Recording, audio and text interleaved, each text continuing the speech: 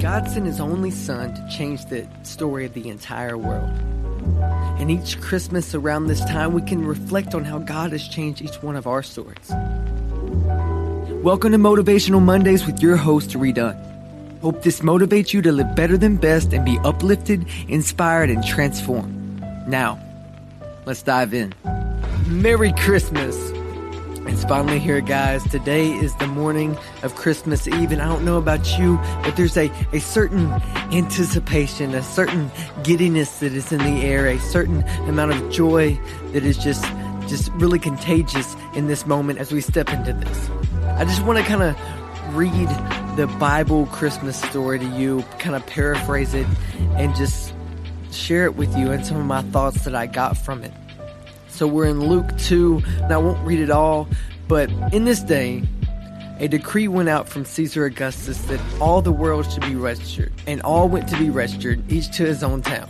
Joseph also went up to Galilee from the town of Nazareth to Judea, to the city of David, which was called Bethlehem, because he was in the house and the lineage of David. And he also registered Mary, his betrothed, who was also with child, which was Jesus. And while they were there, the time came for her to give birth. And she gave birth to her firstborn son, and wrapped him in swaddling cloth, and laid him in a manger, because there was no place for them at the inn. I'll stop there, because that is one of the first things I pulled out of this scripture was there was no place, there was no room for Mary and Joseph and baby Jesus. So they had to take refuge in a manger in a stable. Are you allowing room, or are you making room for Jesus in your life?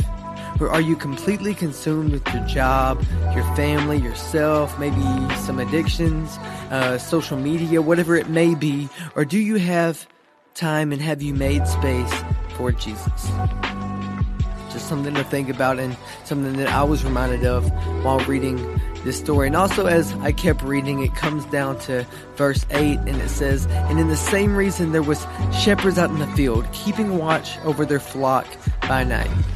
And the angel of the Lord appeared to them, and the glory of the Lord shone around them, and they were filled with great fear. But the angel said to them, 'Fear not, for behold, I bring you good news of great joy that will be for all the people. For unto you is born this day the city of David a Savior, who is Christ the Lord.'" And then he goes on to say that he will be in swaddling cloth, lying in a manger.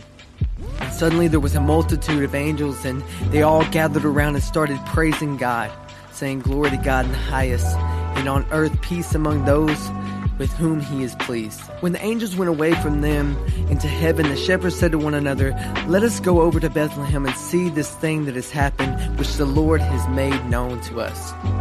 See, that was another thing that I took away from this story, is how an angel appeared and let the shepherds know the whereabouts and the significance of the birth of Christ. See, I don't see that was a coincidence at all, that an angel came to some average, hard-working people.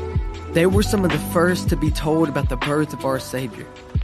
There's so much in this text that you can reach out. One, God speaks to anyone, not just those that are most holy or in high authority or in ministry. God speaks to anyone who is listening. And two, that he speaks to those who are working in their field. He is speaking to those that are getting away in their secret place. See, I firmly believe that when we make time for God, then he will speak to us, and he will reveal to us the mysteries, and he will show us the things that are hidden. I think it's such a beautiful thing that a lot of times our destiny is hidden in plain sight. A lot of times God is hidden in plain sight. Just, are we watching?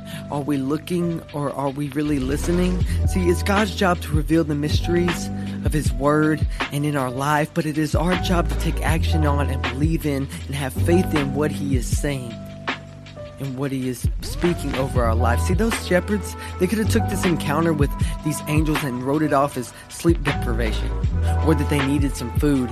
But no, they recognized it, that it was from the Lord. And then they acted on this word, and from there they spread the message of the now here Messiah. How can we practically apply this?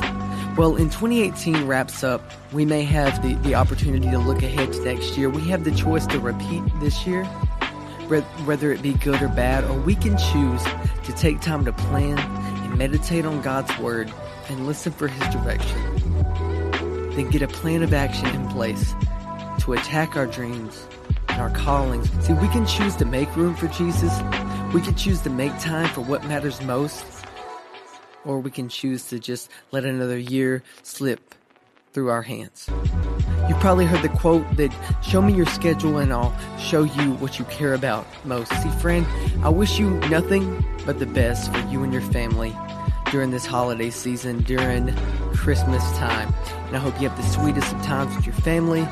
And I pray that you don't get caught up in the hype, but you keep your eyes focused on what really matters most, which is our Savior is born, and we live in grace, and we live in love. Now, I can't wait for what is in store for 2019, so you better tune in next week to hear about some awesome announcements of what you can expect in the coming months as we start this new year right. Like always, I'm praying for you. I love you, friend. Now let's go strive to live better than best as we conquer this week.